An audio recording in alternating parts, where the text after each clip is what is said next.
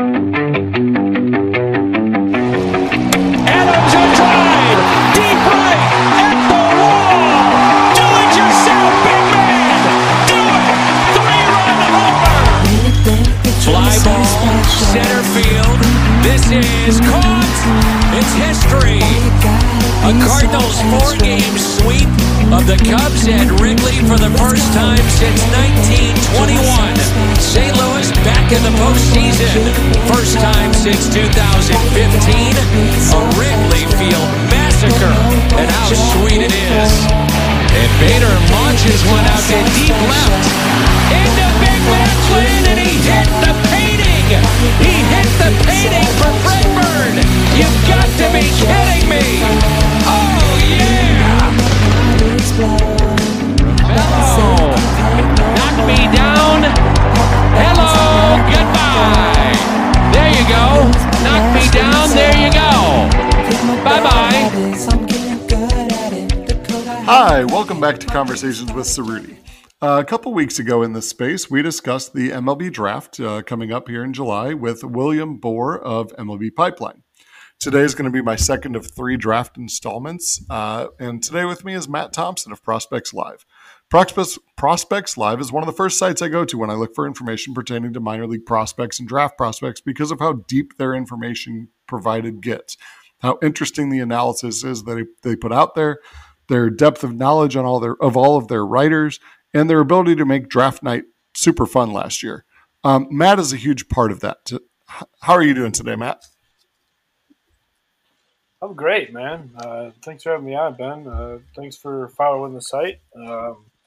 We work hard. We take good pride in our work. And, right now it's still something we all do on the side. And hopefully we can expand that in the future and become more of a primary focus for what we're doing. But, I love our following so far, and I think we've done a pretty good job. We're only, about 2 years old as a site, so I think we've got a pretty strong foothold already for such a short time. In my opinion. I agree. I was surprised to kind of find out that you were that young. I don't know. I got to you guys through Kyle Reese of Birds on the Black, and who's that? Really sheepish fella, Yeah, he's shy, he's not right. You might miss him if you glance over it, So, right. In any case, as we sit here to talk today, Cardinals, since this is a Cardinal pod, let's start there. The Cardinals are right around the 500 mark on the year. They've kind of been floundering as of late, except for the last couple nights. My mind has completely shifted to draft time coming up in less than a month because it's easier to be optimistic about this sometimes. Since I know you're a Cardinals fan as well as a prospects guy, do you have any takeaways from the Cardinals season you wanted to discuss prior to getting into any of the draft day talk? Yeah, we'll go a little bit on that. It's you can correct me if I'm wrong on this, Ben. I follow the minor leagues a lot, so maybe my slant is a little bit different than what most people would be used to following the Cardinals. But from my observation, the talent level in the upper minors is as thin as it's ever been. And I think you're seeing that impact on the major league roster because I don't want to be too critical of guys because being a major league baseball player is incredibly difficult. But there are a lot of guys that are occupying key roster spots this year that probably shouldn't. If you look around other contenders like the Dodgers or even like I know the Braves are scuffling, but you got like the Mets and the Rays and the Yankees and all them. Those players wouldn't sniff the field on those teams. You know what I mean? Gotcha. And I don't know if you agree with that or not, but I feel like the peripheral of the roster is as thin as it's ever been. The core is outstanding. I mean, you can't argue with the Arenado and Goldschmidt being locked up for a while, Jack Flaherty for whatever time he's left here. At least a few more years. Tommy Evans emerging. Yeah, Tommy Evans emerging as a core player. Obviously, Molina and Wainwright are still here for now. I mean, it's. Do you think Tommy Edman is emerging as a core player because of it being the Cardinals, or do you think he'd be a core player on a lot of teams? He's a player that plays above his tools, so I think he would fit as an important important key player on a lot of teams. I mean, if you look around the league, I think a lot of teams could use a Tommy Edmonds. Gotcha. He's I hate using the Ben Zobrist comp because it's lazy, but he's kind of the modern day guy with that version, right? Like he plays everywhere. Right. Ideally, ideally he's not an everyday player at one spot, but I think with the way the Cardinals roster is built, he's found a nice home at second base. But Yeah. I like the ability to move him around. Yeah, I think obviously non-COVID times they keep Wong so that Edmund can so. play second, short, third, left, right. Right. I agree with that. And I think Center field, I wish he could run in center. I think he'd be good there. Do you think he'd be better than Bader or Carlson or O'Neill in center? No, probably not Bader and Carlson at least, but I mean, I think when you want to go for more offense, I think swapping Bader for Edmund out is a pretty good move. If you can keep everyone else out there, if you have Wong in the picture and stuff like that. But yeah, I don't know. I think it might depend on who's on the street because I know, like right now, Edmund's dropping like a rock, and he's finally getting a day off, a couple days off here with the injury, but. Yeah, he's been scuffling of late, but I mean, he's solid. He's got a decent track record of production behind him now. Yeah. So. All right. Pitching wise, I kind of been putting this out on Twitter. Like I have no basis for this except for looking at the stats. And Kyle kind of mentioned something to me in DMs yesterday or this morning. I don't remember which that might be more of an answer to this, but organization wide, the Cardinals are just walking and hitting ridiculous amounts of players as a pitching staff. Yeah. Is that, do you have any insight into that at all? Kyle says he thinks that, or not he thinks, he was told that, I'm going to find it right now. He was told that the pitching didn't really, they didn't do any scrimmages against any other teams in minor league spring camp. And so he thinks that could be part of it. I heard that too. But it's happening at the major league level too. Like I don't know if I don't know. I'm sure the COVID shutdown probably has a lot to do with this. Right, but everybody was shut down and they are right. I mean, I want to say in the majors they're most walks, most hit by pitches, and at two of the levels in the minors, they're most walks and most hit by pitches in their league. And in the other two, they're like top 5 in both categories in their league. Like, yeah, it's not great. It is everywhere, and I'm just, I don't know if DeWitt is pretty close to Manfred. I don't know if he knew that this ban on foreign substances was coming down, and he basically outlawed it at every level this year, or it's possible. You never know. I don't think. I mean, I do think every team in the majors has somebody, has multiple guys on their staff. But I honestly, truly, maybe it's my Cardinal fan bias, but I don't think they use it as much as other teams do. Gotcha. I know there's the famous Yadi Molina with the ball stuck to his chest protector thing, but and that's something that we need to watch. I think because you know how frequently we're changing pitchers in games, right? I would wager that across the league, catchers are more loaded up than anybody. Yeah, because they touch the ball every time. They have they're not the people that are getting the eyes on them as far as that goes. And they're always they can get away with touching the chest protector, shin guards all the time, the glove. Yeah, I guarantee you, the catcher is the source of a lot of this. Yeah, quote unquote readjusting of their equipment. Yeah, I think a lot of because the catcher's the constant, right? You're changing pitchers, but you're changing balls, but the catcher's the same every time, right? Yeah. So I think there's a high probability that the catcher is the source of a lot of every team probably does it slightly differently, but I would wager the catchers are pretty loaded up on their equipment, which they touch the ball and get it to the pitcher kind of thing. Yeah. All right. So to transition this to the draft for us today, then, do you Have you even thought about any ramifications on what this looks like as far as the draft is going to go? With the sticky substance and Yeah, stuff. because I'm I do sure think it's it's not just prevalent. at the major league level. So No, I can confirm to you that it's not. It's. I mean, we see how. I mean, you look at an amateur video on Twitter now. They show spin rates with the videos now, right, right? That's something that we haven't seen. That's relatively new. In the last 3-4 years, you have, you got a local high school pitcher down the road, and he's, got his Rapsodo information on the bottom corner of his video hmm or something, right? So the spin rate thing is kind of, it's taken over like a lot of things, and I mean, I am. I'm not going to give you names on this no, no, no, podcast, no, but I speak to some people that are working in some major league front offices at lower levels, and they are. That's another layer they have to sift through now yes, I'm when you're evaluating amateur talent, especially in the high school game, which is kind of the Wild West, right? Because there's nobody really to regulate. Every state is right, different, has different. I mean, every state is different. Every state gets more coverage. Some teams get way more coverage than others. Some you're just looking at data. Some you have video. Some you have video and data. And you have these showcase events, which are max effort. So I can almost guarantee you at these showcase events, you're seeing a lot of these inflated spin rates due to all this stuff, right? yeah, Because that's your chance to show against your peers, right, right? Like, right.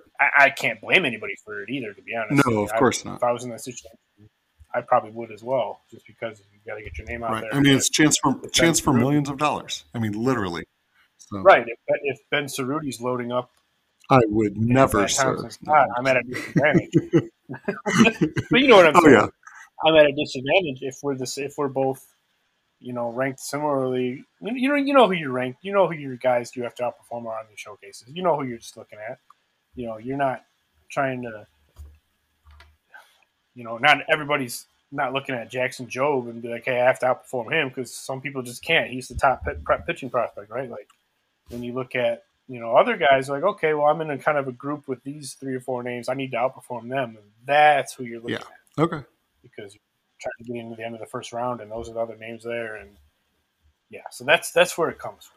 All right. So let's get into some names, but not for sticky substance reasons. Let's get into some Right. people that the Cardinals could maybe draft. So this is going to be repeat information for listeners if you listened to the first of my draft podcast, but that's okay. It's pertinent for today.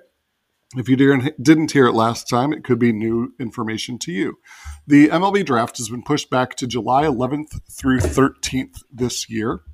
There are just 20 rounds, which, while that's 4 times longer than last year's abbreviated draft, it's much shorter than other drafts. The Cardinals have picks number 18, 54, 70, 90, 120, and 151 in the first 5 rounds of the draft. After that, they choose every 30 picks for 15 more rounds. So those first 6 again are the ones we're going to look at today at 18, 54, 70, 90, 120, and 151. I'm going to focus in on 8 different guys since I told you I'd respect your time. If we want to be done after those 8, we can. If you have time after that, we can delve into a few others. Before we start, can you give us a little just general overview of this year's draft in terms of do you feel like this is going to be a good draft, bad draft, high on like college position players, for example, or high school pitchers, for example? What's general overview looking like? I don't love this draft. I'm sure everybody's opinion on that might be a little different. That's where I'm at. The college hitting crop is I don't want to say bad because it's all subjective, but it is unappealing at the top of the draft as I think it's ever been. I think you got Henry Davis, who's kind of a cut above everybody. If you're not familiar with Davis, he's probably going to go in the top, 3 to 5 picks as a lock. But then you got a couple college arms that are gonna that can carry the class a little bit as far as the college group goes. But I think the prep group is pretty strong. Mm-hmm. That's also dangerous because these are all guys that missed a whole season, right? It goes across the board, Right. really, but especially at the prep ranks, they didn't get the showcase circuit last year. Yeah, it was a different draft in itself, but like that group of high school seniors, they had the showcase events they went to as juniors, right, the summer before. So teams had the top guys at least, against had rankings and had information on the top prep bats in that class. This year, that class would have been juniors last year for the showcase events that obviously didn't occur, Mm-hmm. and then this year, being the senior, that there's limited events and not very few national. I know Perfect Game had a national event, and but again, you got some of the bigger names that are already sitting near the top of the class that have really no reason to go to those, right? Right. And Because so, yeah. Okay. when there's yeah, in a typical showcase season, there's multiple showcases, so it makes sense to go because if someone's not going to blow off 4 or 5 different showcase events, you might blow off one, Right. right? Or you might even just go to one or But two. And if you're a stud, just say, yep, I'm not going to. make your appearances but not work out kind Mhm. of deal, right? Ed Howard, for example, was at the Super 60 last year, but he didn't participate. Okay. Why would he? And he ended up going to the first Right. round, right? Right. So, Are there any like, like holdovers from last year's draft then that didn't get drafted as expected because it was cut down so short that you think might be early draft oh picks man, this there's so many names on that. Just because if you were a senior in college last year, you had the chance to go back to school, year? and with no issue. And then obviously some of the juniors that would have got drafted in your 6th to 10th round and got decent money also didn't get picked and got a chance to go back to school. So this year's draft, as far as talented players, is probably a little bit thicker than normal. But I think that the top is light, especially in the college Yeah. aspect. Okay. So as a draft class as a whole, you would call this kind of a low floor, high ceiling draft, probably, but high risk draft. I think the prep arm variance kind of makes it high risk. Okay. I think obviously major league teams won't do this, but like I would put right now the 2022 draft is stronger than this one, and I would put the 2020 draft, which I like that 2020 class, even though it was only 5 rounds and all the wildness that went with it. But I think that was a pretty strong class overall. Okay. So you would say this is probably the one in the middle out of 20, 21, 22. This middle one here is probably the weakest then. Yeah, I would agree with that. Okay. Yes. All right, so I do want to start with a prep guy. I do want to start with a prep position player. And the reason I'm starting with him is Carter Jensen is a catcher out of Park Hill High School, which is like literally 3 minutes from my house. I can walk there in about 10, drive there in 3. So my son and daughter and I are walking up there all the time over COVID break when all you could do was walk around the neighborhood or whatever. So we were up there checking out the baseball fields and walking around the track and all that a bunch this past year. I did get a chance to go and check them out, but only for a little bit. There's a playground right across from the school, so we were playing in the playground, and I noticed they were playing one day. My son is 6. He's starting to really get into baseball. My daughter's 4. She is about the furthest thing from into baseball as you can get. So we stopped by for like an inning and a half. I made sure I got to see Jensen catch an inning or two, and then made sure that I got to see him hit once. And so this is kind of fun because he's a guy who I've had my eye on for like a year because you guys and MLB.com both had him in their top 200s. At the last check for you guys, and I'm sure this has probably changed, but the last check I saw Carter Jensen at 106 on your draft board with the Cardinals at 90 and 120. I know that's, probably in that range of like 3rd to 4th rounder is what we're looking at. You guys have written up that he's a big, strong left-handed batter who's got a knack for putting his barrel on the ball, shown power to all fields. But some of the best pop times behind the plate, one of the most well-rounded backstops. I have heard that despite great pop times, he's one of the least likely to stay behind the plate, but that partially might be because of advanced bat, partially might be because of his ability to catch. When I saw him in person, it looked to me like his framing had a lot to be desired. The way he sets up behind the plate, a lot to be desired there still. Something he could grow into. Now, the Cardinals have had plenty of success recently with catching, Kelly and Kisner and Herrera, etc. What are your thoughts on him?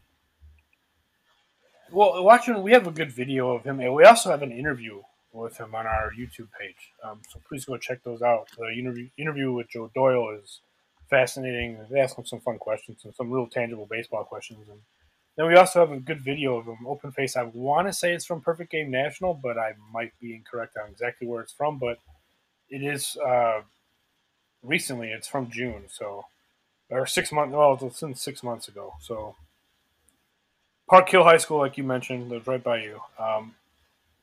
This is my own observation, but you know who he kind of reminds me of, and this. It's more aesthetically than anything, but it kind of actually fits also like the type of player that he might be. But I see a lot of Zach Collins. Zach Collins was a highly thought of catcher at University of Miami, right? He went to the first round. Obviously, Jensen's a prep bat, which makes it a little different. But I feel like the swing and the setup remind me a lot of Collins. He's a high OBP potential guy with questionable defensive skills that kind of fits that archetype, no? Okay. And he'd be an interesting pick. I do think there's enough bat to play, and I think there's potentially enough athleticism where he could play left field, right? And I don't know what you think about that, but I think he could probably play left field if he had to move out from behind the plate. Okay. But got the ideal catcher frame. He is still working on kind of getting into the power in game situations. He's kind of, especially against lefties, he kind of just flicks the ball the other way, finds the base hit, which is fine, perfectly acceptable approach against lefties. Right. But I like to see him get into more driving the ball, but it's hard to nitpick an 18-year-old this much. So it's like, but and a commitment to LSU, which LSU is obviously real tough. There's a really good chance he might make it to campus because LSU is obviously a prestigious school for the college baseball front, and like they had Drew Romo, who was a second-round pick last year, was committed to LSU as well, and I'm getting drafted by the Rockies. So, okay. Does LSU have any other catchers right now that would be ahead of him?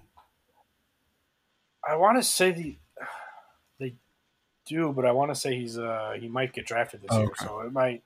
There's a situation where Jensen could play a decent amount if he gets to campus, which I would always advise, unless you're a top, if you're a surefire first rounder, I would take the money and probably go pro. But like right now in Jensen's situation, I really think it's probably 50-50. Okay.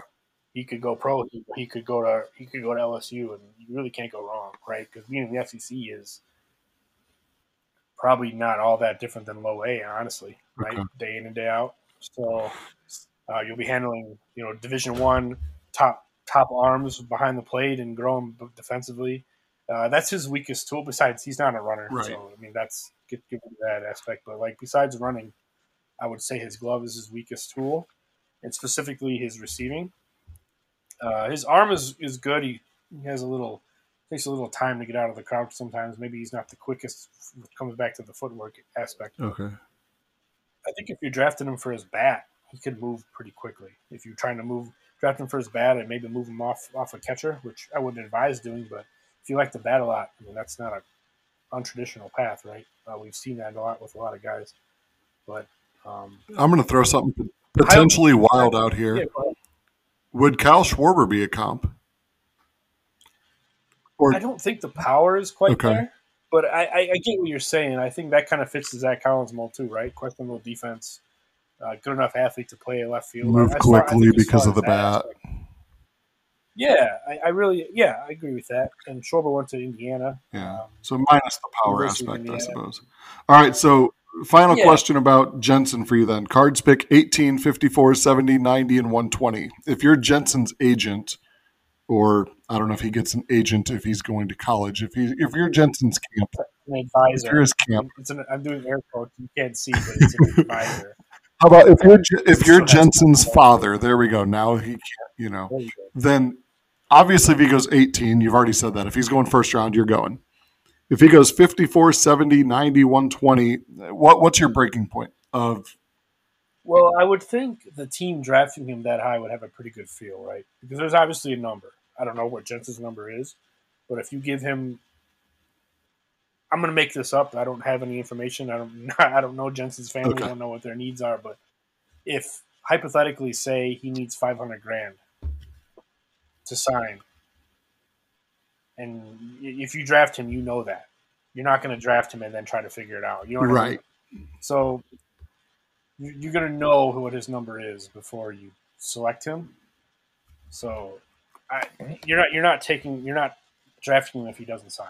Like if he's going to school, he's not going to get drafted. Like, Right. I know that sounds obvious, but teams communicate with these kids or their families, and they know what their number is. The number factors heavily into where he gets drafted. But I mean, if I really liked the kid, which I wouldn't, if the Cardinals drafted him, I wouldn't hate it by any means. I mean, you could look at him, start looking into what's it, 74? Is that the pick? 54, 70, 90, 120. Somewhere in the 70 to 120 range. You could go anywhere. I mean, it's a mixed bag after you get out of the first 7 picks in this draft. It's going to be wild. I think we have a good idea what the first 7 choices will be, but that has nothing to do with where Jensen's going to go. Right. I'm intrigued. I know we all have our potential biases, whether we want to admit it or not, and I'm a sucker for catching biases. Fair enough. All right, so I do want to get more towards first rounders. I want to mention at least 3 today that I have seen the Cardinals taking in various mock drafts.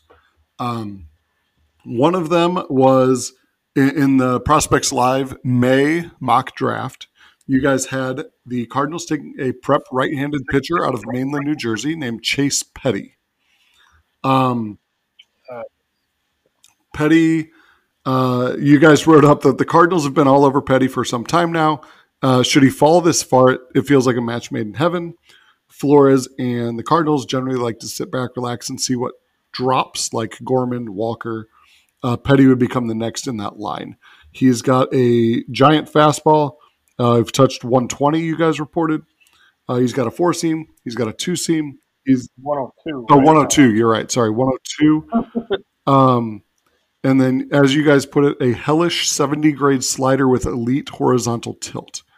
And so you also add that he's got a changeup. It could be a 60-grade changeup if all turns out well. You guys go into a lot more information. You do mention that command might be the reason he would drop in the draft. Is there concern? So my questions is this one are kind of, is there concern that the arm slot differing for the 4-seamer at all is because you mentioned that is going to be something that is rough on him? And then how bad of issues are the command? Is he a guy who you could draft at 18 knowing that he's going to have to be a reliever type of command? Or is he a guy who you think you can work through it since he's only a high schooler still? You've got plenty of time with him in the minors. Yeah, I think we all know if you follow the draft how high risk high school pitching is in general, right? Mm-hmm. And I think like every positive that you check with Petty, the elite velocity, the unique arm slot, which I feel that as a positive because I think it's a different arm angle, potential positive. Just the raw stuff. All of those are also bigger red flags too at the same time, which does that make sense? Like they're appealing aspects of Petty, like because I think we have enough information as far as like pitching health to realize that the harder you throw, the more susceptible you are to arm injuries. Mm-hmm. I think that's not secret, right? I mean, that's kind of been proven with how we've been seeing things. But can you imagine, like, if everything goes right, can you imagine like a starting version of Jordan Hicks? Yeah, that's kind of what it is, right? Yeah. Like, And obviously, we've seen Jordan Hicks as an example of what can go wrong in certain aspects, right? Was Jordan Hicks ever hitting 102 as a starter in the minors? Because before he came up to the majors, No. okay. I saw Hicks in Kane County as a starter. He was living around 95, 96. Okay. He kind of took off when we went to the Arizona Fall League. Okay. And kind of moved to the bullpen. And all of a sudden, he And was different. animal. Petty sits higher than that, right? He sits like 97, 99. Yeah. Yeah, I think he sits 96, 97. Okay. Yeah. I think it kind of fluctuates, but it's in that range. Okay. Yeah. Baseball America has a good comp on them, too. Baseball America is obviously, everyone knows who they are. They're a premier draft service as well. They have a Lance McCullers comp on them, and I kind of like that a lot. Okay. Because it profiles different type of breaking ball, but he's pretty much fastball breaking ball, and you've seen the risk that comes with McCullers, right? It's a similar profile, but you've also seen McCullers when it's going well. To make a long story short, I'm kind of hedging a little bit on this, but like with Chase Petty, the Cardinals that were linked to Petty at the time of when we were there. Full disclosure, I'm not part of our draft coverage as far as like the mock drafts and stuff go. Joe Doyle and Tyler Jennings, Joe Drake, and all them guys. Jeff Ponce, obviously, they handle all that at the site. But I do follow along with it and stuff, and the Cardinals were linked, which this tracks because it's a similar profile, to Bubba Chandler as well in our last mock draft. They haven't taken the Nebraska kid, the Schwellenbach. Yeah. But Bubba Chandler is also a prep arm with loud stuff, but he's got a football background too. He might go to football. Chase Petty is committed to Florida. My personal opinion is if I was a pitcher, I wouldn't go to the University of Florida because they haven't really done much with their arms of late coming out of the draft. Tommy Mace is kind of not turned out to what he was supposed to be. They have a lot of young arms now that kind of didn't really have strong years last year. They made it pretty far, obviously, but they got blown out in their super regional, or in their regional, I mean. But I think Petty is the type of guy where if you give him, he's a step below the Mick Abel, Nick Bitsko tier for me, because I think those guys had better pitchability, and those are the guys from last year's draft. But I think Petty's got louder stuff, which comes with more risk. Okay. So with all of these, you can probably word this either way. These risks disguised as wonderful gifts, I think or your gifts disguised as wonderful risks, right? Both ways, I guess.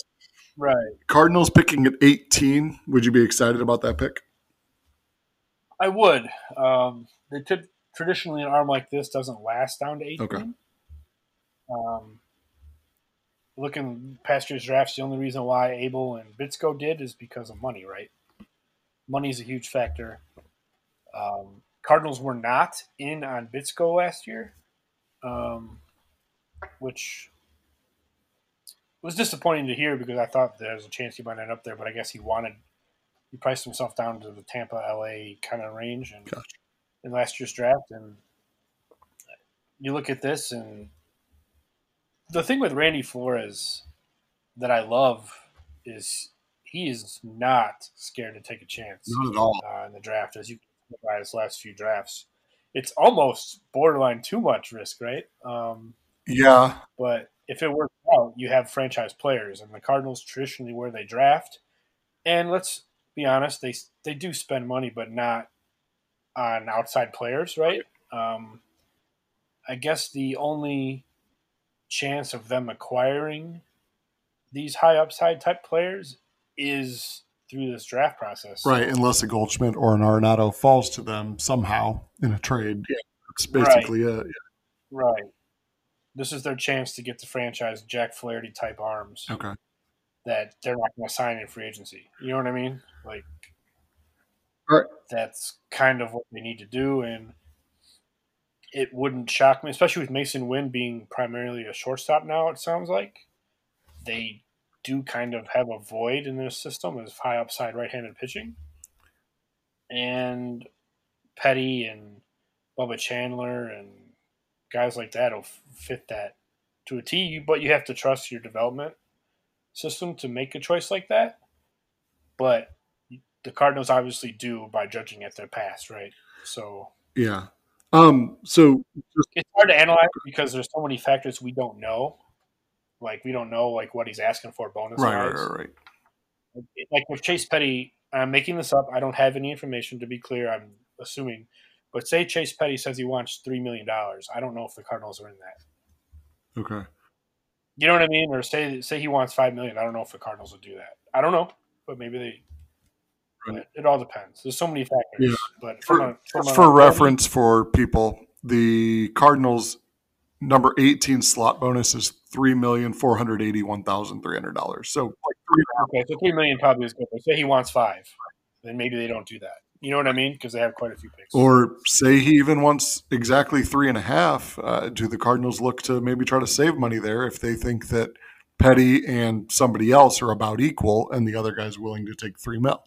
So yeah, I think this year is going to be the last year of that. Thank God. oh, you think? I think manipulating the draft via the bonus pool, like famously what Baltimore did last year with taking Kierstad in the top 3 picks or whatever it was, and turning him into a bunch of high Kobe Mayo and Carter Baumler later in the draft, the high-priced prep arms or prep players that they wouldn't have been able to afford, but they saved some money. MLB is I think that's going to kind of go the NFL route where they get the slot, whatever it is.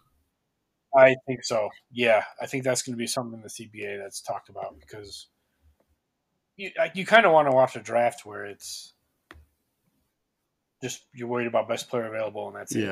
Yeah. Because that should be the philosophy everybody has. It's not money plays a factor and it shouldn't. Yeah, to be honest. I got you. It's like Jack Leiter. Yeah, I've heard he's trying to price himself down to Boston. Yes, from what I've been hearing, and essentially what that means is he's telling the top 3 teams in the draft that he wants some absurd number. I don't know what that number is, but he's telling them he wants a certain big number. So basically, they either pick him and that's their draft, or they don't and he slides to Boston where he wants to go. Gotcha. So that should stop all that stuff as well. Yeah, that's good. Okay, so speaking of another prep guy that could potentially be in that mix with Petty, where if either this guy or Petty wants more money, then the Cardinals take the other guy instead. There's a prep outfielder from Pennsylvania named Benny Montgomery. He is, last check, 19 on Prospects Live's board. I don't have written down where he was on MLB's board at the time, but basically around there, different, probably 16, 17. Okay, he's somewhere in there now. Okay. Basically what I've seen is he's probably a 70 to 80 on the scout scale in running. He is probably in the 60, 70 plus scale on his arm in the outfield, and his power tool could be a plus tool as well. I've heard he could fall as far as the Cardinals pick. That's about where he is on different boards, right? So 16 to 19-ish is kind of what we've discussed already. From what I've read on him, and I did this to William Bohr, so I'm doing this to you. I know that people kind of hate comps, but we've been using them anyway.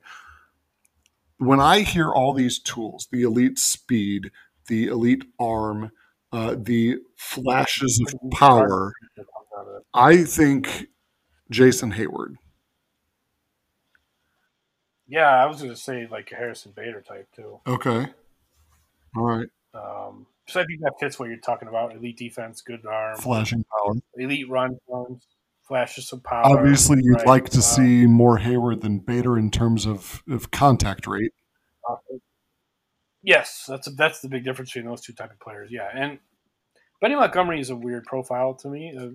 One we've kind of discussed. We're talking about now, obviously, but if you watch the swing, what do you think about his hand? I have not gotten to watch much of his swing. No.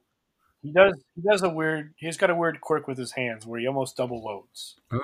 What double load basically is when hitters are in their stance. Everyone, you kind of magically, you subconsciously, you cock your hands back as you load. Right. Simple. He does it twice. he goes back, and then they come down, and then back again before he goes toward the ball. So that's something that we also have an interview with him on our website, on our YouTube channel, Prospects Live YouTube channel. They ask him about that, and he kind of shrugs it off, but he does say it's something that he's been working on. And it's easier said than done, easier said than it is to do. To make, when imagine this, like, right, someone's telling you, Ben, that you're a first round talent, but you need to redo your swing. Then why am I a first round talent, right? Like, you know what I mean? You kind of want to continue to do what's got you there. So it might take failure for that change to happen. I think so. Like, right. And like, he, from a recent Cardinals draftee standpoint, like, there's a lot of Trey Fletcher in here in this profile too. He kind of had a different swing, both kind of Northeastern guys. Montgomery's had a little better, more exposure, and didn't Fletcher reclassify. If Trey Fletcher didn't reclassify, he might go, and he might have went to the end of the first round, early second round in his draft, right? But he reclassified. Cardinals were on him and took advantage of that. Montgomery's going to go in the first round. I would not be upset if it was the Cardinals with this choice, because I think there's a lot of tools here, and that's what you're looking for. But again, they have their internal metrics and their internal analysis, and if they think they can get more out of the hit tool, then he's a premium first rounder. We've seen this type of profile bust a lot. There's like Lewis Brinson. I'm trying to think of some other names like this. There's a million. And I can't think of any right now, unfortunately. Lewis Brinson. Donovan Tate was a Padres draft pick, I think, in the top 5, like, in the last decade, and I don't think he made it past A-ball. Yeah. He had swing issues and had this kind of skill set. Anthony Alford kind of fits this mix. Bubba Starling for Kansas City, kind of similar players, high strikeout chance, and I think there's a chance that Benny Montgomery has a lot of whiffs to the profile. But as we've seen with the way Major League Baseball is going right now, maybe the spin rate stuff changes that, but with the way it's going right now, if you have a 25% K rate, but you run well and field well and hit for some power, you can get away with that, right? So I think that's the type of player for Montgomery. The ceiling is immense, because if you can drag his hit tool up to a 5, he's a potential star. Yes, yeah. And we kind of talked about that with Hayward versus Bader, right? I mean, that's a guy who Bader, who has, if you look just at plate appearances, he's a platoon outfielder, versus Hayward, who's a $200 million man, right? And speaking of which, on that, so I just looked it up real quick. Jason Hayward was a mid-first round pick, which is what we're looking for in Benny Montgomery, potentially. Whereas Harrison Bader dropped to the end of the 3rd round. So, Bader was a college bat too. Right. Yes, that's true. All right, so Benny Montgomery, you are fairly certain he's going in the 1st round. He is a University of Virginia commit, but going first round, that's probably not happening. A couple weeks ago, now this stuff changes daily, but a couple of weeks ago, I was essentially told by someone that I trust enough that Montgomery wouldn't make it into the 20s. Okay. I think I divulged that information with you earlier, but I think a good land. He's a really strong potential fit for the Cardinals. If that's a nice way of me trying to say that without saying. Okay. Well, for all of you listening at home, Matt has said the top 7 are basically cemented, and Benny Montgomery is not one of those. So, So we're going to guess that. Let's go 8 through 19 here. The Rockies, Angels, Mets, Nationals, Mariners, Phillies, Giants, Brewers, Marlins, Reds, Cardinals, or Blue Jays are going to end up with Benny Montgomery, it sounds like. I'm thinking so. I think there's 2 NL Central clubs in that mix that are real strong fits. One of them being St. Louis, and one of them being Milwaukee. Okay. My personal opinion. Well, unfortunately for the Cardinals, the Brewers do pick 3 slots ahead of them, so they have an additional $400,000 to work with and first crack at it. All right, so moving on to we've talked about how Randy Flores kind of likes those high tool guys that fall in the draft in that first round. This guy isn't a guy who is the high schooler that's going to fall to them, but Jordan Wicks is what I've been told is the premier left-handed collegiate pitcher in the draft. Would you say he's also just the premier lefty in the draft period? Yeah, there's a couple of nice prep lefties that I like a lot, but Wicks is the top arm. I think I'm trying to compare him to maybe names people might know, like Reed Detmers went last year. I would put him in the same tier, but below Detmers as far as because he's got that one big pitch, right? Yeah, I've heard his changeup, right? His changeup is basically I've heard it described by multiple people as the best pitch in the draft. Yeah, and there's some concern with his fastball being sitting low because he's a lefty, so you can get away with lower velocity, 92, 93, which is, in my opinion, is fine, especially with the way he manipulates it. But he has that monster pitch that potentially could rise him through a system pretty quickly. Okay. But I know the Cardinals have an emphasis on left-handers, especially pitching, and I do think they have a track record though of drafting really big curveballs in the draft. I don't know if it's a coincidence or not, but you look at Andre Palente and Zach Thompson had two of the biggest curveballs in that draft class, and they both ended up with St. Louis. Liberatore, who they traded for, is famous for his curveball, even though it's not his best pitch. So I don't know if fastball changeup kind of fits the archetype, but maybe I'm looking too much into it. Maybe they just want good quality. Well, I mean, fastball changeup also. They went Waka, they went Marco Gonzalez. So that's true. Marco Gonzalez is a good comparison for this guy. Okay. To be honest, that command control fastball changeup guy. Okay. He's never going to be an ace. He's never going to be. Marco Gonzalez is, I think, the number one starter with the Mariners because it's the Mariners, right? Not because he's the guy that should fit that role. I think with Wicks, you get a similar player, less athletic than Marco, but I think he knows how to pitch. Pitchability guy, works up, down, knows how to sequence his curveball and slider, which make it play up. They're both probably average to above average pitches. My concern is the fastball, which I think is enough. If you have a team that knows how to use it, knows how to cut it and sink it the way he wants, to go with his control and his changeup, I think he's one of the safer bets in this draft, which is full of wild cards. All right, so is he a guy, since he's a safer bet, is he a guy that could potentially save the Cardinals money in that first spot and be able to take more risks later then? I mean, obviously you aren't in his camp either. We've talked about that a bit where, you're just evaluating. You're not a part of the Wicks group. Right. I don't think so, because I think he's going to be sought after enough to where he's going to have suitors. He might actually have a little – it's kind of rare to say that a person not getting drafted in the top 10 picks might have some say in where he wants to go, but he might with the bonus pool. You know what I mean? Because he has the track record, and he's kind of a late riser, which is appealing because he doesn't have the perceived high volume on his arm. So so many unknowns, but I think Wicks is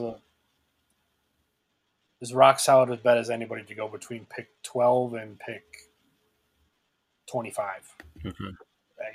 100% chance he goes in that range, I think. So probably before the Cardinals, in my opinion. I think he's off. You think so? Okay. So I had a question that I asked William Bohr as well.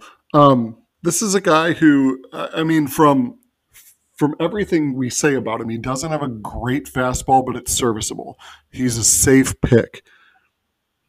I look at some of his numbers.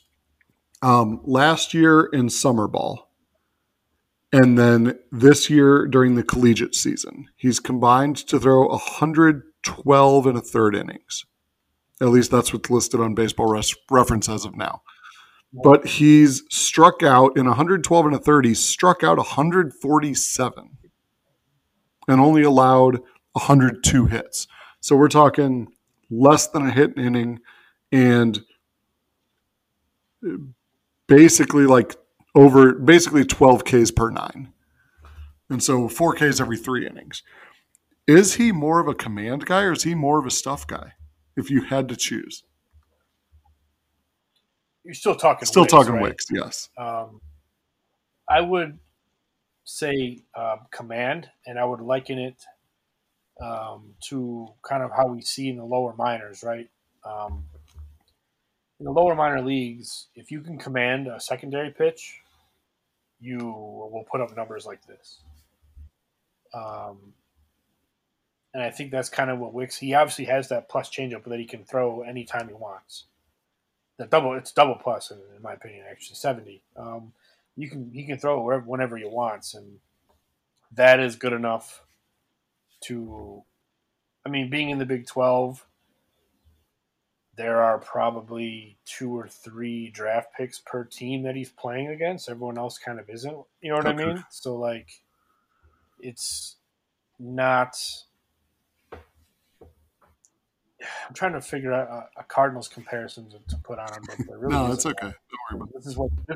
This is the kind of guy that they lack in their system. Guys like this. Okay. I wouldn't be upset if they took Jordan Wicks. Well, especially if you think he'll be gone before us. So. Right. I wouldn't be upset about that. A lot of people might because it's not the upside pick people scream for. But I think Flores' track record with the upside picks and his ability to show you that he's not scared to take them, I think Wicks would be a good counterbalance to that. And I think Jordan Wicks is the kind of guy that if you draft him, you could put him in high A, let him make 2 or 3 starts and bump him up to double A before the season. Yeah, so if he can move quickly, the Cardinals kind of you kind of mentioned early on, they kind of have that donut hole at the top of their minor league system, their upper levels, and he could go straight to that, it sounds like almost. Yeah, it could be like that. And then who's to say, they don't get him in the system and he finds an extra tick or 2 on the fastball, kind of like the Reed Detmers story, right? Reed Detmers was a low 90 guy with a big curveball. Now he's touching 95, 96 since he's turned to pro ball with the Angels, and he's still got that big curveball, and he's on the fast track. Yeah. So, I mean, who's to say Wicks isn't that type of guy? It's a lazy comparison because they're both advanced pitchability lefties with good secondaries, but, I mean, who's to say they're not similar in this regard also? And, I mean, what's not to like about Jordan Wicks' big frame, too, 6'3", 220. He looks like he could, give you 7 innings a night, which you don't see that often either. He has that build, that look to him. He's nasty on the mound. He's mean on the mound. Throws up and in, throws to set up everything. He's very cerebral at what he does. And the only thing I'm not looking forward to if the Cardinals do pick him would be having a Jordan Wicks and a Jordan Hicks on the team. You're not looking forward to that? No. That's maybe my favorite piece about it. I wasn't going to mention that again because I made that joke on the last podcast. As someone that has typos in nearly every tweet that I type because I'm in a hurry and don't proofread, I don't. Maybe you could just call them lefty Jordan and righty Jordan. I don't know. Okay. There you go. Maybe. All right. So before I shift to picks 54 and 70, is there anybody else you wanted to mention at 18 that you would be like gushing over or that you think might happen? I kind of mentioned Bubba Chandler already, kind of the high upside arm. And I'm going to dream a little bit, but like if any of those top 7 guys wants to fall, I don't anticipate that happening. Right. Either. All right. But no, I think we're good, man. I think we kind of. All right. So I want to shift to a couple of prep players that I think the Cardinals could look at 54 and 70. The first one is a shortstop out of Michigan. His name is Alex Mooney. Prospects Live is all over him saying, super polished defensive middle infielder, Lots of good stuff about his defense. One of the players most likely to stick it short. He is short to the ball, no wasted movements, not a lofty swing. But it seems like he has a good ability to put backspin on the ball anyway. Easy plus runner. Good approach at the plate. Burgeoning pop, so he could maybe have a bit at the next level. He is 65th on MLB's big board last I checked. He was at 35th on your board last I checked, but that may have changed. Obviously, if he's in the top 36, we're not going to get him. But do you think he could be at 54-70? And if so, let's talk about him. I know he's committed to Duke as well, so maybe any insight you have on that going 54-70 compared to top 35? Yeah, other sites have him in the 65 to 70 range as well. I think we're just high on him, and I understand why. This isn't going to sound like an endorsement, but it very truly is. Like, he probably doesn't have a plus tool, but he also doesn't really have a weakness, right? Like, he does everything. And to say that about a prep shortstop is really a really strong statement, because he's full of 50s and 55 tools, and can play, second, can play third, play short. Really cool, down to earth kid. He's another one. If you want to go to our Prospects Live YouTube page, we have an interview with him on our site. But like, he's going to be a tough sign, much like Jordan Walker, because the Duke commit is extremely legitimate, and not so much for just baseball reasons either. I mean, you don't go to Duke if you're not sharp, right? Like, you have to. Duke is different than other college programs because they have academic standards that are the same for athletes and non-athletes. Duke's kind of like a Vandy commit, right? Yeah, I think that's worth noting, right? Because like, other schools can kind of get around requirements for athletes because of what they bring athletically to the school. Duke doesn't look at it like that. Everybody's a student first, and you have to meet the grades to be a student there. And if you play sports, great. It's a bonus, which is kind of nice, right? Like, because and like, everything you read about Jordan Walker, which is proven to be true, like his demeanor and his how down to earth he was, how realistic he was, how great his parents and how great his upbringing and stuff was. I mean, I know it's different comparisons. I mean, Walker grew up in Georgia, and Mooney's a Michigan kid, but like, you have to like the makeup. I believe we know I think we got connected to Mooney through his hitting coach in high school, which is somebody that you guys probably all know. He's active on Twitter and stuff, but like, Mooney is, if we got Mooney in the 54 range, I would be ecstatic, because he's another thing. I think what the Cardinals system, and you don't draft for need, I want to be clear, you don't draft for need, but I think what the Cardinals system needs are high upside right-handed arms with the chance of being an ace, which obviously Mooney's not that. He's a position player, but they also don't have that many high upside position players outside of outside of Walker and Mason Wynn, Trey Fletcher. Mooney's, while he's not as dynamic of an athlete as those type of guys, he's a safe floor guy. Okay, I have a question for you on him then. What you're describing with Mooney, is he a shortstop version of Dylan Carlson coming out of high school? That's not a terrible comparison. That's actually one I like a lot. That works. Okay. He does everything well. Coach's kid kind of mindset, although Mooney's, that's not the case, but he kind of handles himself like that. Right. Really good off the ball, really good head on his shoulders, really smart kid. He sounds like a non-switch hitting version of Dylan Carlson. That's a really good comparison. I like that. Okay. He's a righty, right? You said play short. Right-handed hitting, you said? Okay. Yes. Yep. Right. Okay. Yep. Shortstop, probably, maybe a second baseman. Okay. The thing with Mooney, though, he's going to be a tough sign because the Duke. Yeah. Okay. But he's a surefire top 3-round talent, and that fits right into this kind of Okay. mold. All right. And so that 54, I'm just trying to look. That 54 is our second round pick. So maybe you could. I would take.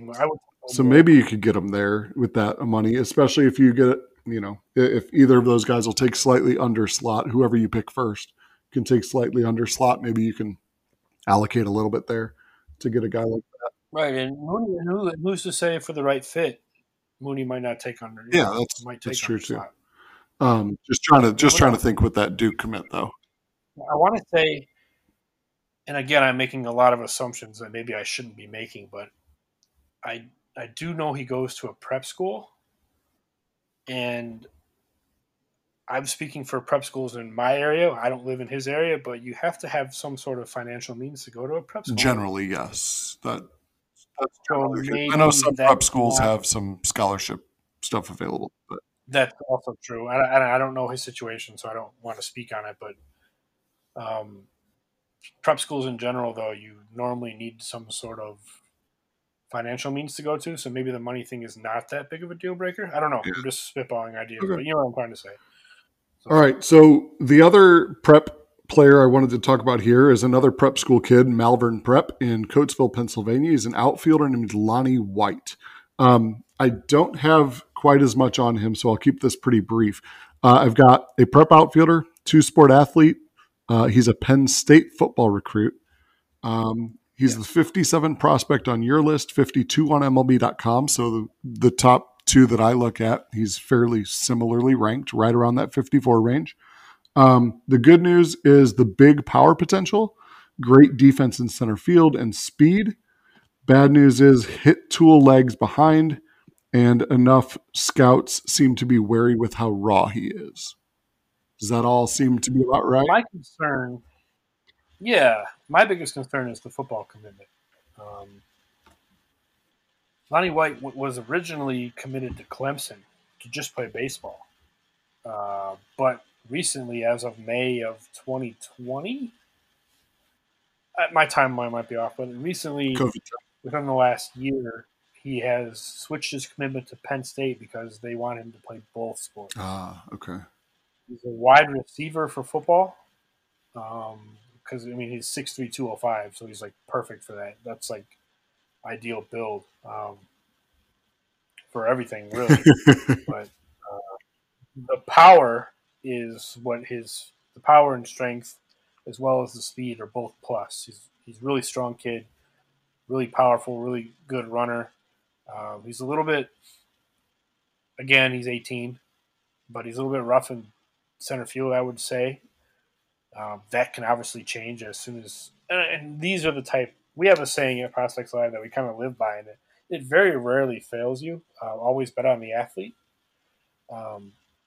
And Lonnie White is the definition of that, because he's been playing three sports his entire life: football, baseball, and basketball. When guys like this get to stop playing two other sports and just can focus on baseball, they often pop, right? Yeah. Their skills shine through. They're doing baseball-specific workouts instead of bulking up and adding mass to play football. You know what I mean? Like, They're doing more agility work, and you become catered more to play baseball, and those athletes kind of pop. And I liked Lonnie White, and I think the first time we talked about players in this draft, we kind of had him pegged for like the 54 or 70 range. Or somewhere around there, right? We kind of talked about him as like an option around pick 70 or maybe even pick 90. But he's not going to be on the board anymore at this point, I don't think. Okay. I think in the last couple of weeks he's shot up. Don't quote me on this because I might be wrong, but I want to say Baseball America has him in their top 20. Oh, wow. I think he's kind of popped a little bit. Okay. So he might be a guy that I was focusing in on 54 and 70, but he might be more in that Benny Montgomery, like talking with him up in that range. Yeah, I think that's on pure talent. He's going to shoot up our board a little bit. I'm not exactly sure where the guys have him, but he's going to bump a little bit. But it's all about if you think you can sign him away from playing football. Gotcha. He's a two-sport commit, and it's going to be hard to get him away from it because you know how football's got this draw on kids. So Yeah. But I personally think Lonnie White should play baseball, but I'm a little bit biased. Just a little bit. But he's got the type of tools, man. They show up in these showcase events, and like he won the MVP at the Perfect Game National. Oh man, I want to say he turned around on a 94-mile-an-hour fastball at the area code games and hit a home run. And he had a strong World Bat Championship tournament.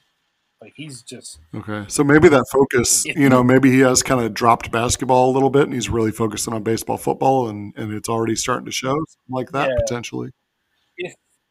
Yeah, right. And I think if you didn't have the football questions, he might be a lock for like the top 20 picks. Okay. But I don't know how signable he is. Yeah. And again, with the prep kid, if he's, same thing we just talked about with Alex Mooney is, if the socioeconomic is there for him already, then maybe if he likes football more, he goes Penn State anyway, even with that top 20 pick. But I mean, if we're talking millions and millions of dollars now as compared to football and potentially football in 3 to 4 years. And he's a Pennsylvania kid, so Penn State has another alert. That's true. That a lot of protein can't match. So it's a lot of different elements. Yeah. And I don't know his situation. And you're not claiming you do either. No, not at all. But like every situation is unique. I cannot stress that enough. But from a pure baseball ability and what I think he can become standpoint, I don't know if any of your listeners play fantasy baseball, but like if you do, this is the type of guy you want on your team. Okay. Does that make sense? Runs, stolen bases, Yeah. Yeah, he's a dynamic athlete that. Yeah. Cool. And it doesn't sound too dissimilar from what we talked about with Benny Montgomery in general. No, I think Lonnie White's a better athlete. Okay. And I have more faith in Lonnie White's hit tool than I do Benny Montgomery. Interesting. If I'm being honest, I think Montgomery is a better outfielder, and I think Montgomery is probably got more.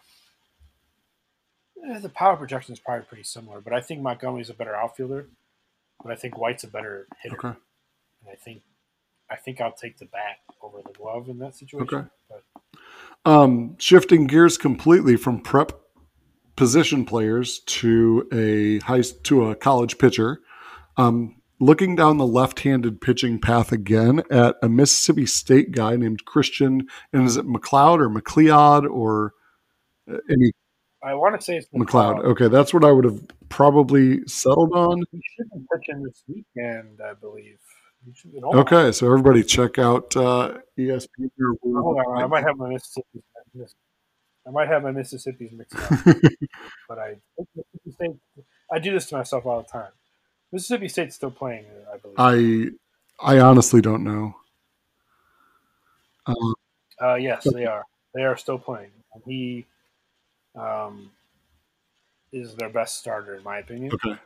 So I know when I did a lot of research before talking to you and William Bohr, and next week I'm going to talk to Joe Drake off your site as well. Oh, nice. Joe knows more about the draft than me. Sweet. So everybody look forward to that one. As I did that, I saw a lot of Mississippi State show up, which I guess that makes sense since they are, still in it. They're in the College World Series now. So let's get a little more McLeod specific. Here we're probably looking in like the 70 to 120 range. Those third through fifth picks that the Cardinals have in the first 4 rounds. Yeah. McLeod is 111 on your board last I checked, 74 on MLB's last I checked. Your write-up mentions he could be undervalued there, so we'd probably be looking more on the 70 to 90 side of things. He's a tall lefty. Go ahead. Yeah. No, he's still got a chance to improve on that too with a big. Right. He could get some helium here at the end. He's a tall lefty with downward playing on his pitches. He's a curveball, fastball, changeup guy. It said somewhere that he can be a big strikeout guy. What's the downside there then? Why is he not a first-round guy if he's got this big, tall lefty with a downward plane that has 3 pitches that can be a big strikeout guy? That's a good question. I really don't. He's a guy that I would have higher on my board. While I do think maybe there's no plus pitch in the bag, and he's not a Wicks with a plus off speed pitch. I personally really do. I like his curveball. I probably put a 55 on his curveball, probably a 5 on his fastball, 5 on the changeup. I mean, that's a pretty good mix. He's the type of dude that could move relatively quick without the. He's a command control kind of touch and feel guy, which I like. So the lower end of the minors, he might just eat that up, and it might not be something that improves him in the long term. Right. It might be like he kind of profiles. He's Levi Prater with better command. Okay. And Prater's kind of eating up the lower minors right now. Right, but he's got one issue is that he can't make it past the 5th inning because he's at 90 pitches every time he enters the inning because he walks too many Gotcha. times. That's McLeod is a strike thrower to a T, and I think the thing because he's missed some time. I mean, he had an ammonia, which wiped out his freshman year, and then obviously he only pitched like 20 or so innings in 2020 before the season got wiped. So like that's I think one of the things that's kind of holding him back a little bit is he hasn't pitched a lot, which I view that as a positive because less miles on the arm, right? Right. Yeah, and I feel like the stuff has taken a little step forward this year. I mean, he's got 12.5 Ks per 9. The walks are a little high for his profile at 3.2 in college per 9, and I'm kind of hoping he can find another gear. And his fastball is kind of he's 88 to 91, which answers your question on why he's not high up draft boards. But in these tournament games, he was up a little bit higher. He was a couple ticks higher. And I wouldn't be surprised if you see him because we have some reports on our site where he's kind of. I think we have him at 90-93, and I think this tournament run, I think he's been more 92-94. Okay. I don't know if that's just momentum or excuse me. Yeah, it gets that adrenaline rush. Yeah, maybe. Yeah, if he can live in that, if he can be 90, if he's a 92-94 lefty, he's a first round pick with what he's got. I think with the command, back in the first round, guy. But as of right now, if he's hovering around that 90-mile-an-hour mark. I think he's probably going to find a home in the 3rd round somewhere. Okay. But that's just an assumption. And you'd be happy with that 3rd round pick with the Cardinals? Depending on what the other 2 rounds look like, yes. Say they took Benny Montgomery and then ended up with McLeod, I would take that. If they took Jordan Wicks and then McLeod, I don't know if I would like that. Yeah, that second pick would have to be a pretty high upside guy. Right. And McLeod is a guy you could potentially save money on if he ends up in the right spot. Okay. All right. So he could be a value pick and a guy who moves fast. Yeah. All right. The last guy I have for you today, at least, that we had talked about discussing is another prep outfielder. So I don't know why I went so many prep outfielders in this discussion, but I think it's a good comparison point at least. It's a deep group. It's a deep group. Well, yeah, maybe I saw a bunch of them. His name is Michael Robertson. He's a Florida kid, Venice, Florida. Saw that he's 157 on your board, but he's a little higher on MLB's top 100, barely 98 there. So I could say probably the 120 or 150 pick, potentially higher, I presume, but I don't know. He seems to me to fit the Cardinals mold of like Romeri and Fletcher, kind of like those other guys, just because I've heard about raw power and raw speed and a potential ability to stick in center. Seems like a high ceiling guy, but I'm guessing there's a low floor to go with it if he's being looked at in the 100 to 150 range. He is signed to play with the Florida Gators. That's his home state team. So we're looking kind of again like Lonnie White, potentially Penn State from Pennsylvania. Do you think the Cardinals could pry him away? So I got 3 questions on this one. Can they pry him away from the home state? Is that potentially why he's so low compared to like a guy like Fletcher who went 58th overall in 2019? Because the profiles do seem really similar. Or why is he so low compared to Fletcher, but why is he so much higher than like a Romeri who went 365 in 2019? Can you kind of talk about where he falls in that continuum? Yeah. I think that they can sign him away. I think money talks, and it depends on what your first couple picks are, but you could definitely sign Robertson. My thing with Robertson is I don't buy the power output. I think he's kind of a slap hitter. Maybe, a really strong defender. He's a really good runner, might even be an 80 runner, but I think his offensive production is a little questionable. And I think he would really benefit from going to college and maybe finding some free development time there and kind of, finding a little bit of power stroke. Maybe that's not his game, but having enough power to keep hitters honest would be what he needs to do. And then what was your third question? Who does he compare to Fletcher? Yeah, I just kind of. Fletcher's got more power. What about Romeri? Why would he go so much higher than Romeri then? Romeri. Romeri's got more power, definitely. But I think Robertson's a better athlete, which I don't think is a stretch to say. Robertson's got the up-the-middle defensive value. I don't think Romeri is an up-the-middle defender. I think he's the right fielder. Okay. So I just think Robertson's got a higher floor, which is odd to say because I don't really like the bat as much. But I think the defensive value for Robertson could potentially be almost worth it if he hits. If you get the hit tool to a 4 and the power to a 3, and you can be a plus defender, I think that's a fourth outfit. Yeah. So I think he'll do it. Do you think that hit tool is going to be enough for him to be a slap hitter, though? Or is that why you're saying go to college? I think he needs to go to school, personally, and see if he can find another offensive gear, because colleges are often ahead of pro ball as far as development goes because they have to, right? Those coaches' careers depend on developing guys. In pro organizations, you have front office sections that are player development, right? Yeah. In college, you have to be the player development and the manager, so you're invested in everything. And I think you have to get guys to hit, and I think him going to University of Florida might be beneficial because I think what Florida lacks in the pitching development, I think they do really good with the bats. So I think he might be decent there. All right. Well, Matt, those are the 8 guys I really wanted to talk about. I do have 4 questions that I have for you if you want them, if you have time, but we're already sitting at like 75, 80 minutes. I'll take them. You'll take them? I'll take. We'll be quick. All right. So back to Mississippi State. I want to talk a little bit about Landon Sims.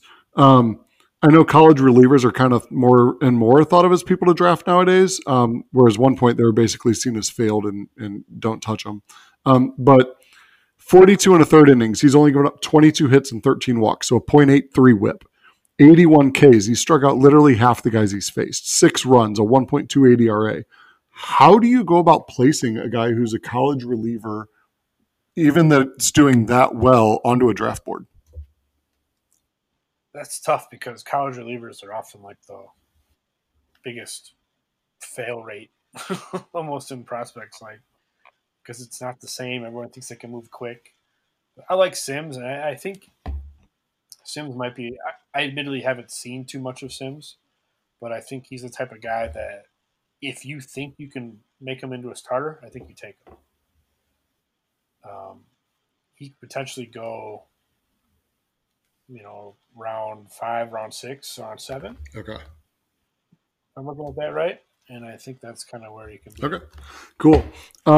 Kyle Reese had 2 questions for you. One is if there's one guy who's a consensus top 10 right now, so obviously not one of those first 7, but somebody who's in the mix for 8, 9, 10 that could fall to the Cardinals at 18, who would it be? And then why should we be excited about that guy still if he's falling 8, 10 spots? I missed that question. It's interesting. I kind of hope Ty Madden falls. So why should we be so excited about Time Madden? Right-hander out of the University of Texas. I think the stuff is just incredible. It's kind of, I might take him over Rocker, to be honest. I think the stuff's been more consistent. Rocker's had the fastball kind of coming and going a little bit. And Madden is kind of a guy that people have known about for a while. He was on like a loaded high school team with two other guys that were drafted in the 2019 draft. I just like the fastball shape for Madden. I like the slider. Really hard changeup. It's about 90 miles an hour. It works north and south kind of guy, which I feel like fits the Cardinals mold right now. Durable frame, 6'3", 215.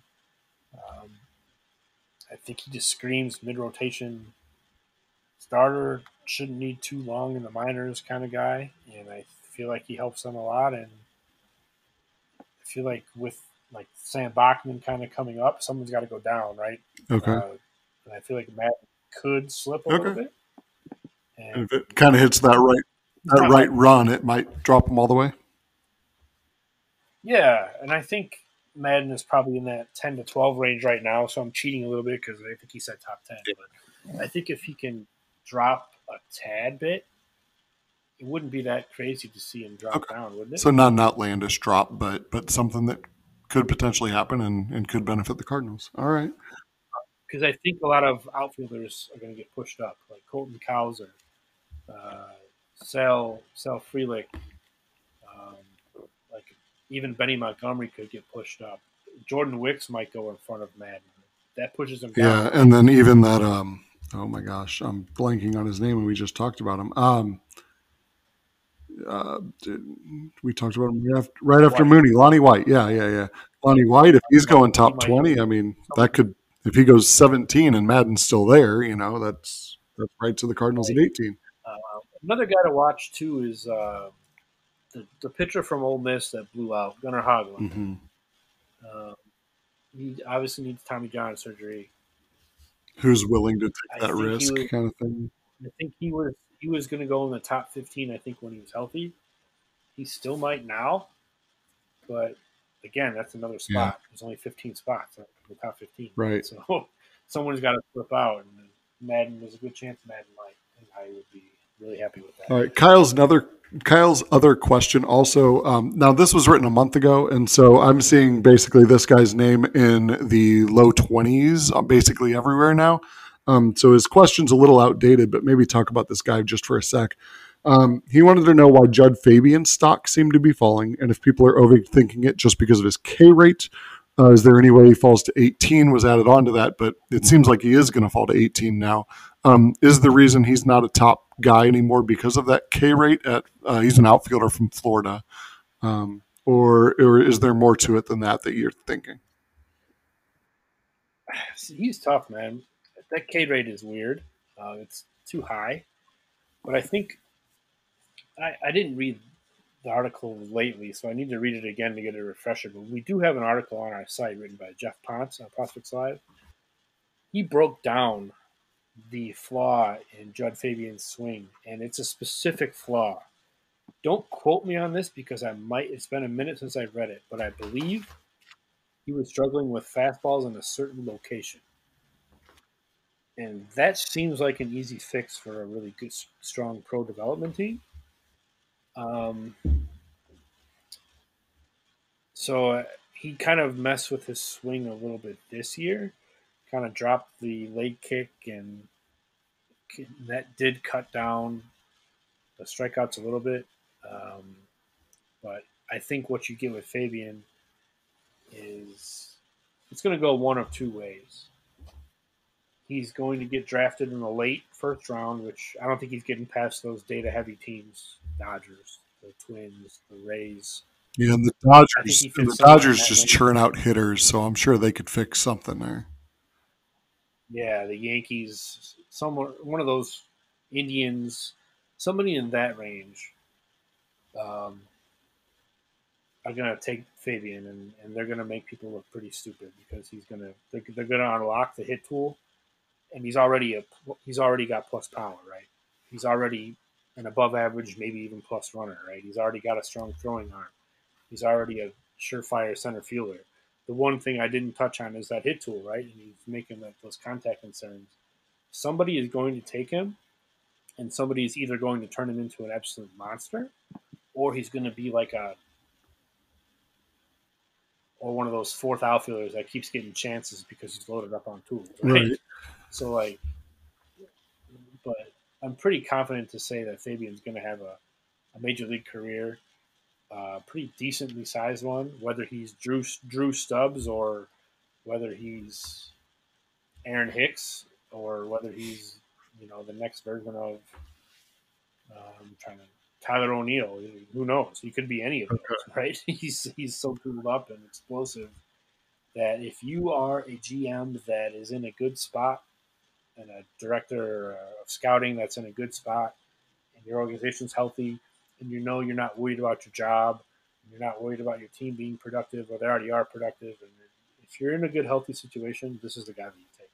If your back is against the wall and you think you need somebody that's going to hit and you might lose your job, you're probably not going to take Fabian. But if you're secure in where you're at in the front office, you're going to take Fabian because you're going to get something out of it. And it's going to be relatively quick. Okay, awesome. All right. I like Fabian a lot. Okay, good. All right, so I'm a teacher and a coach. This is kind of one of my favorite questions that I typically get to with people is,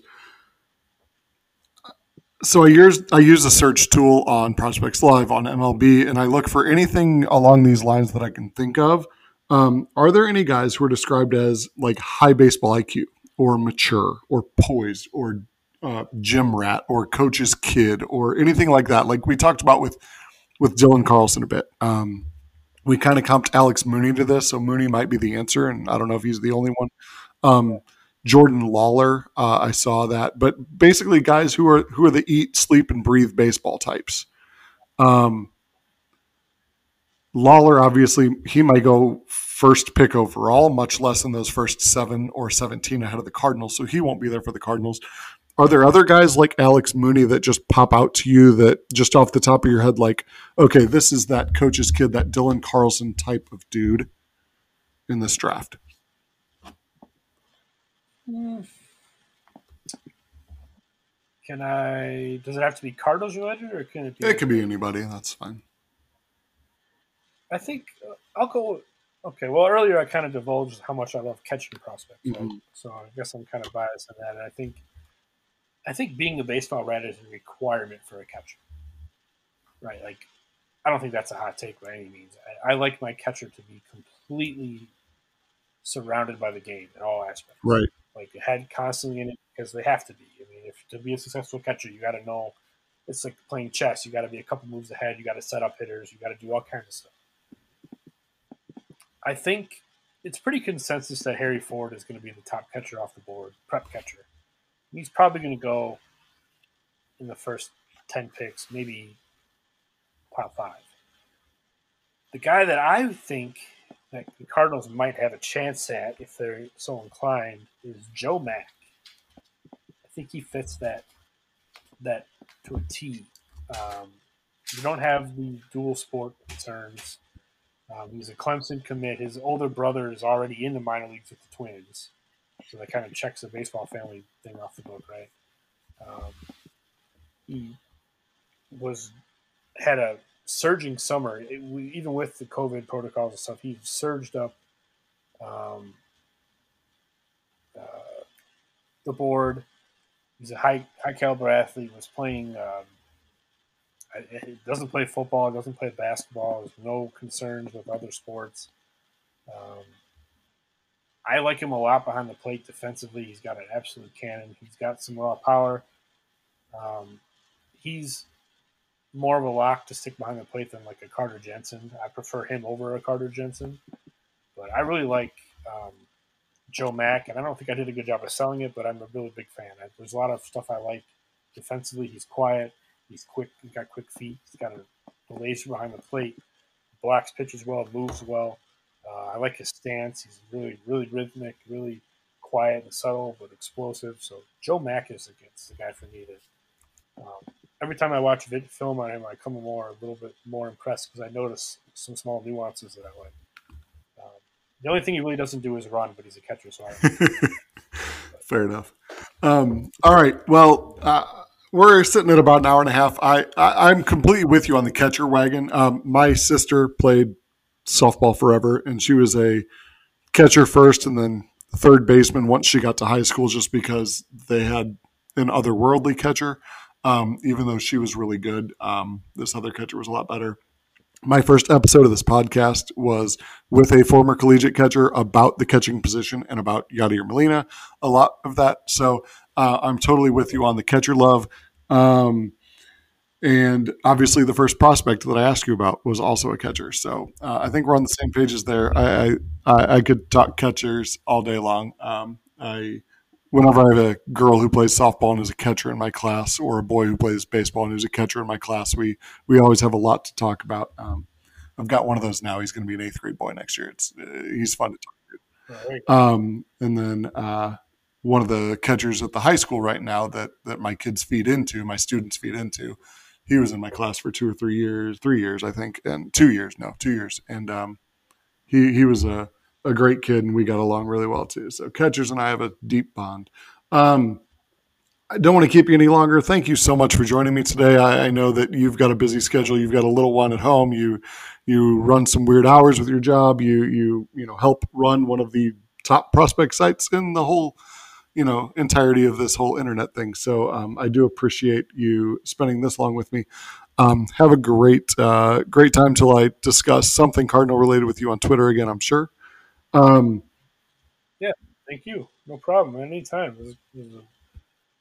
Anytime we talk about the draft, and we are doing our shameless plug alert real quick. We're doing you mentioned it at the top of the show, Prospect Live mock draft. We're doing that again. Oh, yes. And that's going to be June 25th. Okay. At 6 p.m. Central Time. If you're not familiar, what it is we have 29. There's no need for the Astros representative this year because they don't have it picking the first 63 picks. So we do the first 63 picks. We have the person running the team is legitimately running the team. They are making the selections. We do it kind of like a draft show. We go in, queue them up, get some graphics out there, play some of our video, break down the pick with analysis. For all intents and purposes, it's pretty much a draft show. I don't know if you have anything to add. I think you watched it. It was just incredibly fascinating to me. I loved it. It helped me get ready for the real draft. If you're somebody who on draft night, on July 11th on draft night, and you are just enthralled with watching the NFL draft or MLB draft or anything like that, this one doesn't technically count, but it is just very entertaining. It is a fairly prominent, very well produced, good production value. Yeah, great production value. It's one of those where, he says that they've got 29 people. It's not just 29 randos on Twitter or anything. It is 29 guys who are completely just into the whole prospect game and follow things super closely. And, and these are guys like Kyle Reese last year was on there. And he, if you've ever been in a Prospects After Dark with my Birds on the Black colleague, you know that this guy can just talk about these guys off the top of his head ad nauseum, kind of like Matt's doing now, right? And I'm looking at a Google Doc that I've written everything out for me to say because I have no clue about these guys other than what I've read from Matt and from others like Matt on his site. I do not have I wish I did. Anyway, it's a blast, and it's a Friday night, and so if you hit the end of your week on June 25th, you said on June 25th, you hit the end of your night, you're at 6 p.m. Central, and you've got time to hop on and watch, even just popping in and out and voting for your team to make a pick. I would highly encourage it. It's fantastic. Yeah, thank you very much. And then obviously we will do something the night of the draft as well. So it's kind of our test run for that in this sense as well. So it's good that it goes so well, and it forces me to get prepared for the draft because if I'm going to talk on it, I don't know what I'm talking about. So At least I think I have to know. So I try, and it goes well. So I'm excited for Yeah. it. Kind of getting the participants together on that right Awesome. now. So. Well, I can't wait. And again, thank you. To all my listeners, thank you for joining us on this week's episode again. Remember to tune in soon for Joe Drake, a colleague of Matt Thompson, who Matt says knows more than he does. So tune in as well as you can. And I will talk to you guys soon. Bye-bye.